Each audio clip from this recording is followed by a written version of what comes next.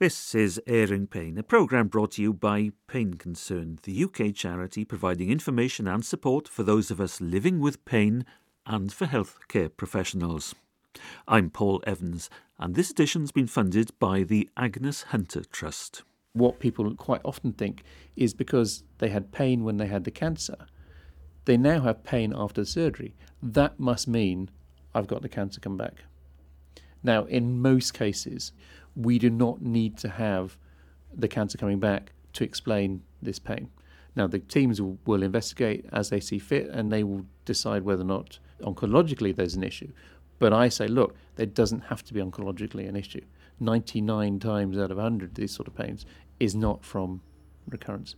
And going through and explaining what it is and what it is not, people say, thank you for doing that, because I didn't know.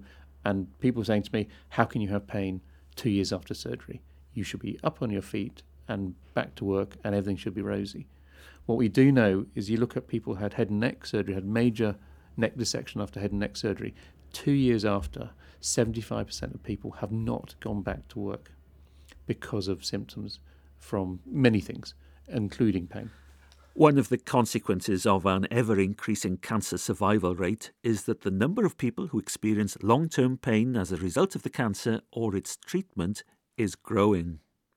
A recent review, Pain in Cancer Survivors, Filling in the Gaps, by Drs. Paul Farquhar-Smith and Matthew Brown, states that clearly cancer treatments, new and established, may be associated with a significant long-term pain burden, and that time and resources must be invested into understanding and consequently treating what is a growing pain epidemic. Dr. Paul Farquhar-Smith, one of the authors of that report, is consultant in anaesthesia and pain medicine at the UK's leading tertiary cancer centre, the Royal Marsden Hospital in London. He treats both inpatients and outpatients, where he sees predominantly cancer survivors who live with long-term pain. Now, this might be a silly question, but maybe naively I would have thought that the word survivor in this context is someone who's had cancer, been treated successfully, and is therefore better. So how does he define survivor? Our working definition is that anybody who's been diagnosed with cancer and is still alive. Now, that pulls in a number of different populations, those of which are actively going through current treatment, those of which have recently stopped treatment, and those of which had treatment maybe years ago and yet are still having issues with some of the symptoms from the treatments or other things. The word survivor conjures up a very small number of people who survive a disaster. Cancer isn't a disaster anymore. Yeah, and now again, there's been discussion about the use of the term cancer survivor and whether or not it has sort of negative connotations because of the other sort of use of survivorship. I think it sort of works to a degree, but it doesn't mean that we should, allow it to carry on. And maybe if there's a better term somebody can come up with, great. But for me, I think people do like the fact that they have survived. They have, vanquished something. They have succeeded. Although we've got to be careful not saying that people who don't survive are failures, or what do people say? You lost your battle. It's not about battles. It's about surviving the best you can. And I think at the moment it does encompass the group of patients we see. And most people don't, they do refer to themselves as a survivor.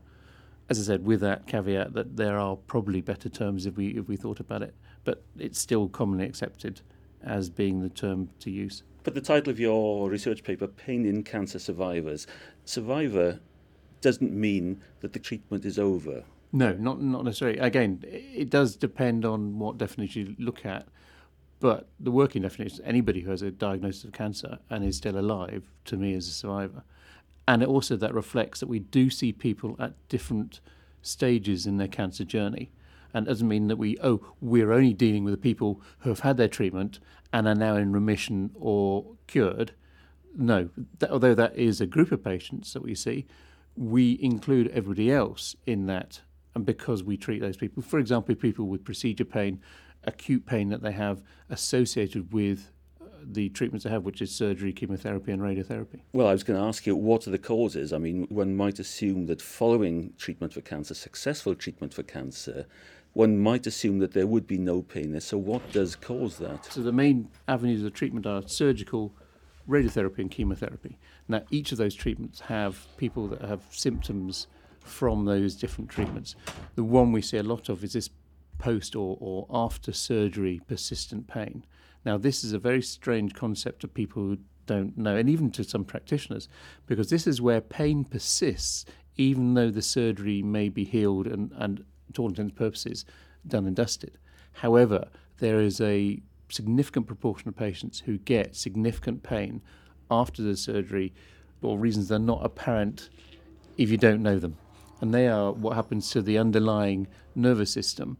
The damage to the nervous system somehow creates a situation where it maintains the pain itself without having to have the damage to maintain it.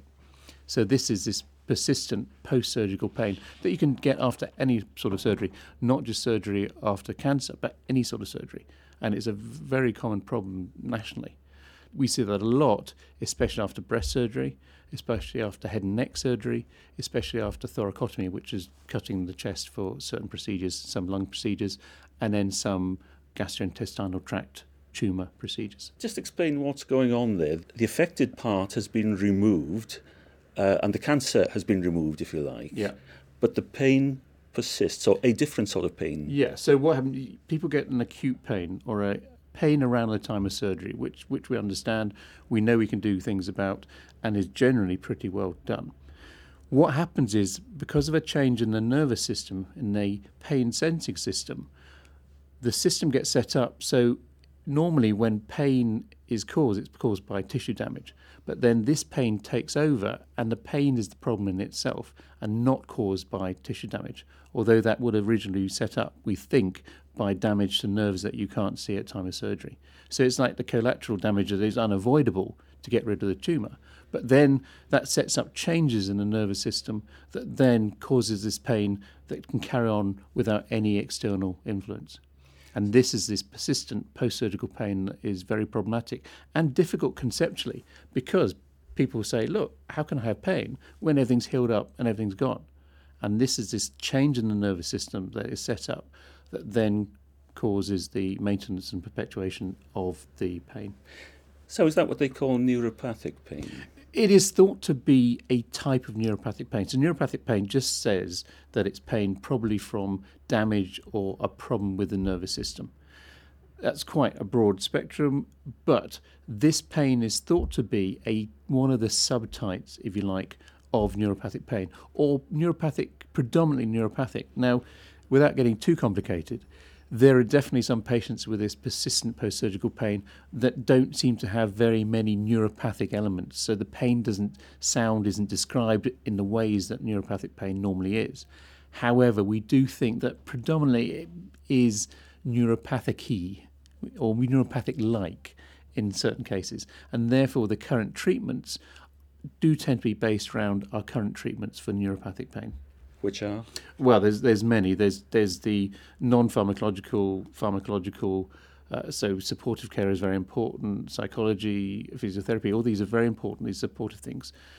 We tend to sort of also use pharmacology, and then the pharmacological ways of addressing neuropathic pain are in many different types of drug type, which include those medicines that were previously known as antidepressants and anticonvulsants. Now, these are a bit of a misnomer because these medications are not being given for depression, nor are they being given for epilepsy. However, the mechanism that they work or used to work, or drugs like them used to work for depression and epilepsy, are the same mechanisms that are important to try and reduce the pain in neuropathic pain. But it is a misnomer, and they probably shouldn't still be called, but that's about how they're commonly known. The best way I've heard them described is they calm down the nervous system. Is that right? Again, without getting too technical, the antidepressants are thought to reduce this pathway, which is the descending excitation. So the way the pain goes from the periphery into the spinal cord into the brain, it has several points at which that pain signal is modulatable. And one of the modulations comes from the brain. So the brain has this descending, both excitatory, i.e. switching on, and inhibitory pathways, which switching off. What the antidepressants do is affect those descending pathways. One way of doing that is reducing the descending excitation, and the other way is increasing the descending inhibition. And it's thought that it does a combination of these things. The anticonvulsants tend to have a slightly mechanistic way of operating, in that the ones that are most commonly used, which are the gabapentinoids, which are gabapentin and pregabalin, they act by reducing the activity at the level of the spinal cord. So they directly reduce that transmission, if you like, the electrical signal, by reducing the effect of the normal transmitters on the normal system. So it calms the system down. Now, that's how we think it works, but there are other things that can be useful with these medications as secondary effects. For example, in pregabalin, it has an effect on anxiety, and therefore, and again, not saying that the pain is from the anxiety per se, but we do know that the psychological effect of pain is very important, and we can't treat the pain in isolation. So if you're also getting somebody who's got anxiety issues as well as pain, then you can get a sort of secondary effect of the pregabalin, for example. Now, the gabapentinoids, if they reduce anxiety, and I'm thinking of things like amitriptyline as well, which is an antidepressant, Yeah. I know from experience that one of the great effects, as far as I'm concerned, is sleep. Yeah. The antidepressants, and specifically meaning medicines such as amitriptyline and nortriptyline, which is a close cousin of the amitriptyline, those effects on the neuropathic pain are independent of the effect on depression. There's no evidence that at the doses that are used for neuropathic pain, they have any effect on depression. However, there is suggestion that they do have a beneficial effect on the sleep. The only problem with that, with the amitriptyline and nortriptyline, is it doesn't seem to improve quality sleep. It may say people are sleeping longer, but if you look at the quality indicators of sleep, like REM sleep, etc., it's not necessarily that good. So it is a slight issue with that, and with the use of them just to try and help sleep. Now, is some low-quality sleep better than no high-quality sleep? I don't know, but it just has to be borne in mind that it's, they're not perfect. But again, when we use these medications, the antidepressant medications, we're using them primarily for the anti-neuropathic pain effect. Now, we have got millions of years of conditioning to say pain means damage, because that's what originally was there for. What we've had a growing awareness and understanding of in the last 15, 20 years is that we don't need a cause for pain. Sometimes the pain is in the primary sensing system itself. The problem is that's where it is. And actually the new ICD classification codes have taken that into consideration. Before, it's always pain secondary to something else. It's pain caused by this, pain caused by that. Now you can have a diagnosis of pain without any need for secondary consideration. So why have you got chronic pain? Because I have chronic pain. My chronic pain is the problem. My chronic pain is the fact that there's an issue with my primary sensing system, and that has gone off kilter, and that is why you have chronic pain. Now, that's not for all chronic pains, but it accepts that there is an entity where pain is the issue. And that goes back to people who say, my pain is worrisome and serious because I think it's indicative of damage processes going on. Now, in many chronic or persistent pains, there is no damage process going on. For example, if you do MRI scans on 100 people, you will find a significant number of people with degenerative disease. You can do that on 100 people who have no pain, you will find the same number. Just because then you've got somebody with pain, you do an MRI and say, you've got degenerative disease, that's why you've got pain. That correlation is very, very tenuous and not really there, because you don't need it to be there. When I've seen people when you look at the MRI and you think, that is horrible, it's, everything's falling apart, and they have no pain. And you see other ones where the damage may be trivial, and they've got intractable, serious to them, very difficult pain to treat. So this cause and effect isn't clear for persistent pain. Now, persistent pain and chronic pains, there are lots of different types, and that does sort of change slightly depending on what you think the cause is. Is the cause actually this is persistent pain, or is there, for example, in this hospital, is it because you've got a tumour growing into your spine that is very clearly affecting the nerve, and that's very clearly causing the problem? But even in our patients here, you will see scans that you think, that's just terrible, they must have huge amounts of pain, and they don't. And other people where you think those changes are modest have huge amount of pain. Pain is not always discernible by scans, and this is one of the things that patients always say. people don't believe that I got pain or don't understand how I could have pain because I've been treated. I had my surgery 2 years ago. How can I have any pain after that? And this is all part of that persistent post-surgical pain that is set up and causes pain without any obvious reason for it, apart from what we know. And we have quite a lot of science background now to understand some of the mechanisms that are going on that cause this pain. Well, on that subject, who is at risk? There are risk factors that are associated with these persistent post-surgical pains. And again, I know we're concentrating on surgery, but we mustn't forget the chemotherapy, which again is our area of specialty in this hospital, and just to a lesser degree, but also important, is radiotherapy. But to go back to people who are at risk, depending on the surgery, there are different risk factors. So these are people that if you have these risk factors, then you're more likely to then develop this persistent pain. One of the things is if you have pain at time of surgery. So that is quite interesting because that's something we can do something about. If we can reduce the pain around the time of surgery, we can reduce the likelihood that that pain will then generate into the persistent pain. Other factors that, again, slightly different depending on the type of surgery people have, is age and female sex or male sex, again, depending on the type of surgery, and also things like anxiety, depression around the time of surgery. Also, chemotherapy is a risk factor. So if you're having surgery as well as chemotherapy, that's a risk factor.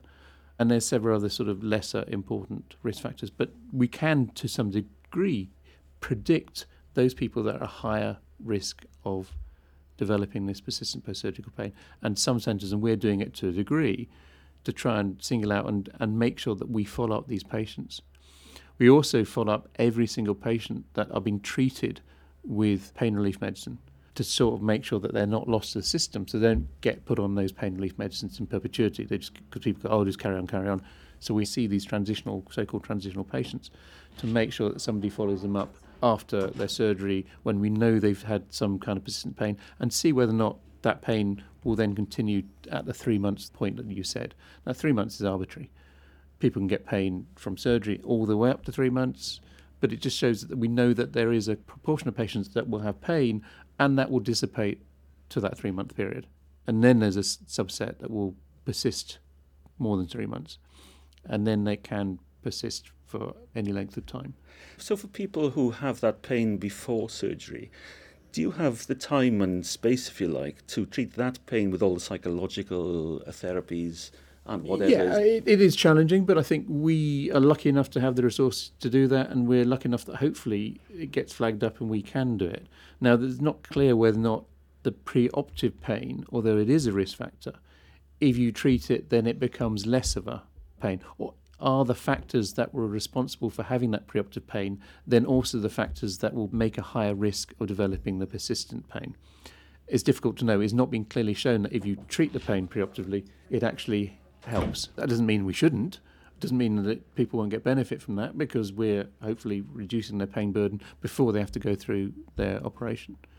And there's the psychology again. We try and access that when we can. Now, obviously, we won't see everybody in enough time before they have the surgery because of the nature of cancer surgery being sort of fairly quick. But we do try and flag up anybody who has pain issues beforehand to then deal with them in the perioperative period, i.e. around the time of the surgery, and then if there's any issues to follow them up afterwards. In the post-surgery pain, how severe is it? I mean, what sort of pain are we really talking about here? Well, again, the severity is difficult to measure, and we use imperfect tools, but ones that are reproducible and sort of have meaning, and that's the numerical scoring. The numbers suggest that up to about 50% of patients can get some kind of chronic or persistent post-surgical pain. And about, again, slightly dependent on what papers you read and what definitions you use, but probably around 10% will get a pain that is above 5 on that numerical rating score of 0 to 10. So that's about 10%, and that may be conservative in some people's eyes, maybe a bit excessive in other people's eyes estimation, but it's ballpark. That number of patients are getting severe, defined by over 5 on that 0 to 10 scale, pain persistently after surgery. It's usually in the area where you've had the surgery, or that can be sort of referred in some areas as well. It's usually, again, mostly, but with the caveat I said that not everybody has neuropathic type pain, but the neuropathic type pain, which is said to be more bang for your buck, i.e. it seems to be more painful even at a given level and more intrusive and more interfering in activities of daily living and quality of life. So they're the features of the pain from this post-surgical. So, what long-term management do people with pain after cancer surgery or cancer treatment have? Is it a long-term thing? Yeah, well, it usually is a long-term thing. Now, the natural history of how the pain goes is very difficult to sort of piece together. But it does seem that over time things can improve, albeit take a long time. The treatment is multidisciplinary. You cannot treat pain in isolation. You have to look at all the psychology, the occupational therapy, and all these sort of things, which again we do, especially in chemotherapy-induced pain, which is a bit different from the surgical pain, but it is even more neuropathic, as you might expect, because the nerves are being damaged by the chemotherapy. So we have all these allied non-pharmacological things that are working on the sort of holistic patient, if you like, and dealing with activities of daily living, quality of life, etc. And we also then have pharmacology, the medicines and tablets, and we use a lot of topical approaches, i.e. putting things directly where the pain is. And the idea is then you can concentrate the effect locally without risking the medicines being absorbed around the body and causing adverse effects. That's Dr. Paul Farquhar-Smith, consultant in anaesthesia and pain medicine at the Royal Marsden Hospital in London. As always, I want to remind you that whilst we in Pain Concern believe the information and opinions on airing pain are accurate and sound based on the best judgment available, you should always consult your health professional on any matter relating to your health and well-being. He or she is the only person who knows you, your circumstances, and therefore the appropriate action to take on your behalf. Don't forget that you can download all editions of Airing Pain from Pain Concern's website, which is painconcern.org.uk, and there you'll also find Pain Concern's extensive resources to support living with chronic pain. Well, in this edition of Airing Pain, we're looking at issues surrounding persistent post-surgical pain. Here's Dr. Paul Farquhar-Smith to finish this edition of Airing Pain. Even though the awareness of this issue has increased over the years, and so people are now much more understanding, indeed, on our consent forms, it actually has persistent post-surgical pain as a risk of the surgery they're having. So it's acknowledged that this is a real entity, and it is a real entity. But people still don't understand, and understandably don't understand, how can you have pain when everything's been healed? And part of what we do, which I think is beneficial, and we get feedback from the patient saying, thank you for telling me that, because now I don't feel alone, I now have some idea what's going on, is explaining the concept of this post-surgical pain and what it is and what it is not. Now, what people nearly always, or quite often think, is because they had pain when they had the cancer, they now have pain after the surgery. That must mean I've got the cancer come back. Now, in most cases, we do not need to have the cancer coming back to explain this pain. Now, the teams will investigate as they see fit, and they will decide whether or not oncologically there's an issue. But I say, look, there doesn't have to be oncologically an issue. 99 times out of 100, these sort of pains is not from recurrence. And going through and explaining what it is and what it is not, people say, thank you for doing that, because I didn't know. And people saying to me, how can you have pain 2 years after surgery? You should be up on your feet and back to work, and everything should be rosy. What we do know is you look at people who had head and neck surgery, had major neck dissection after head and neck surgery. 2 years after, 75% of people have not gone back to work because of symptoms from many things, including pain. I know I was speaking to a relative of mine a few months ago who had a throat cancer, and his wife, who is a health professional, was saying the procedure to get rid of the cancer was excellent. Nobody warned us about the recovery after it. I can't comment on, obviously, that case, but I can say that would be very unusual to happen in our establishment because we, as I said, we've got already the consent has that in our surgeries, and people are aware of it, and it's partly because I've been banging on about it for years, and people do understand it. They know that it's an issue. So hopefully that would not happen in our hospital because we'll be aware of it and people are coached and counselled. Now, what is not easy to quantify is the fact that at the time that you're having your surgery, you've got given your cancer diagnosis, your head is not really with it, and you can be told a whole ream of information that you do not recall. We have to understand, and it's beholden then on the practitioners to make sure at the most difficult time, when they're not processing information in the way that they normally would because of the huge impact that the diagnosis had on them, that we make sure that we get over them. Look, the surgery is one step, the journey is longer. We will support you through that journey, but it will be a long journey, and it won't be a few weeks after and then you're back and rosy, although that's what we're aspiring to. But we have to aware that for many people the journey will be longer, but as long as we can support and get people through it, and to some extent identify those people who are going to have an issue, then we can get onto it quicker and sooner and hopefully get people sorted out better. But there is a definable issue that was highlighted by the government a few years ago, is that who is looking after these cancer survivors. Now I'm moving into the group that have been cured or in remission, that aren't really being seen regularly by the oncologists because there's no need for it, because their cancer is in remission, yet still have significant symptom burden. Who is looking after those patients? And we know that the cancer survivorship population is increasing, and increasing hugely, and will be many, many millions of patients in the next sort of 10, 15 years.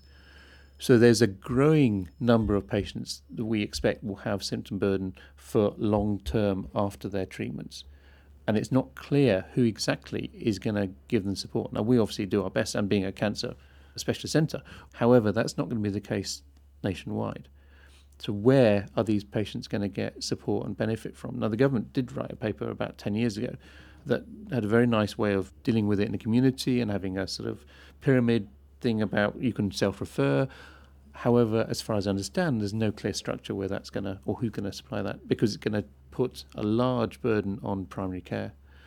And unless we sort of recognise that it is going to increase and have a plan going forward, it's going to become perhaps more difficult to deal with. So patients and their supporters and their family need to know about these concerns at the start of their cancer journey. Yeah, and I think certainly, as in my experience, the information is much more widely out there. The patients are being coached a lot more about these long-term issues and how they can get support and what things we can do about it.